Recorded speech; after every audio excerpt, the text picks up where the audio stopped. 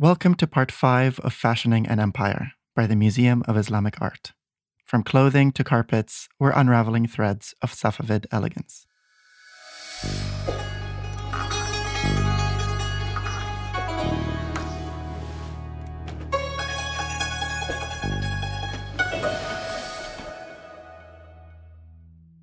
The fashion and fame of Safavid silks is something that was well known during the time of Shah Abbas, but whose legacy continued even after the empire declined, when the Ottomans, Russians, and eventually Afghans invaded and took power. So, to share with us how Safavid influence came into the late 19th and early 20th centuries is Dr. Tara Desjardins. I'm Dr. Tara Desjardins. I am curator of South Asia at the Museum of Islamic Art in Doha. We begin this segment by looking at a magnificent Safavid coat on display, designed with a beautiful hand-woven pattern. It's an orangey pink, a little bit of a salmon color, with metal-wrapped thread woven through. And so the metal hasn't been tested, but traditionally it would have been silver wrapped around cotton or silk. It has this beautifully designed trim around the cuffs and the edges, while the coat itself is covered in a repeating pattern of delicate floral motifs in blue and red silk. It's a repeating pattern that you see really in Iran and also in Mughal India, starting from the early 17th century. And so it's what we commonly classify as an Indo-Perse pattern, so Indian/Persian. And distinguishing between these patterns and origins is quite difficult. They are patterns that circulate so heavily around India, or the Indian subcontinent, and Iran at the time. And there's such an amazing amount of cross-cultural exchange between the courts that identifying specific patterns can sometimes be challenging. One of the key ways in which historians and curators have come to understand Safavid dress and style is through paintings, illustrations, and writings. Since most textiles survive in only fragments and pieces from that period, which is what makes this coat particularly noteworthy. It's a full coat, which means that rather unusually, it has all of its trimmings, it has the full arms, sleeves, but it's rather unusual given the natural fibers of textiles. They often disintegrate over time. They are highly susceptible to humidity, fluctuating temperatures, etc. So it's rather unusual to have a fully intact garment from the period.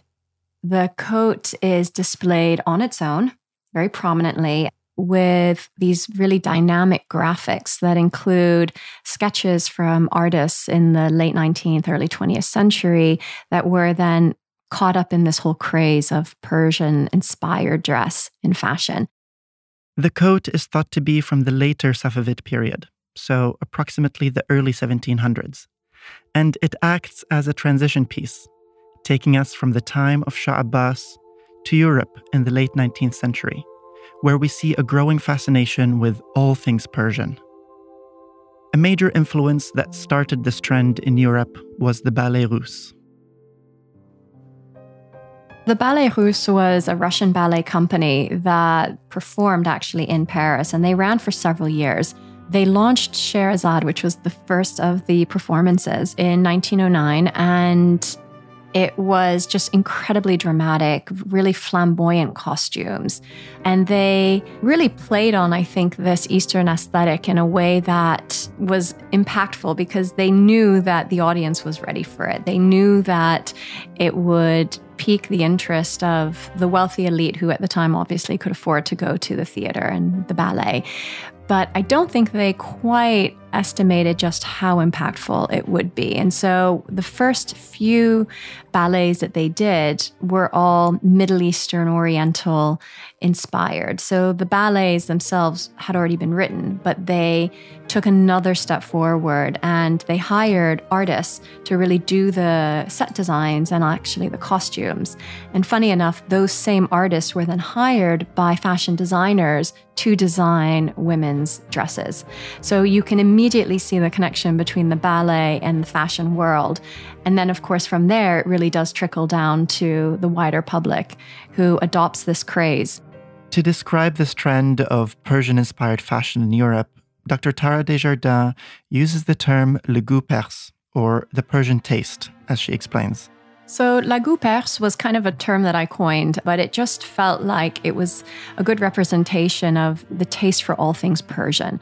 It was something that I felt best reflected really this intense intrigue in the East, whether it was through performing arts, through fashion, through dress, through objects themselves. It was really part and parcel with what we consider an Orientalist movement. Orientalism is really much more of a fascination with the East. Obviously, in today's day and age, it's a highly problematic world, but it nonetheless reflects a period in history that encompasses many aspects, of which an interest in Iran, in Persian culture, was one of them.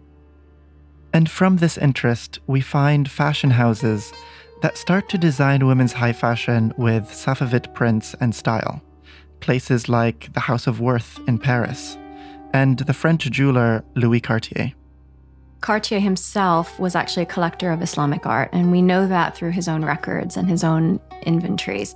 And I knew, it had been brought to my attention that there was a very short period in the history of Cartier production that a whole line of purses were designed using these silks. And it seemed like the perfect transition then between Iranian-inspired patterns, part of this wider craze of the East, of this Orientalist movement that was already well underway from the mid-19th century, before you then transition into the 21st century with artists today.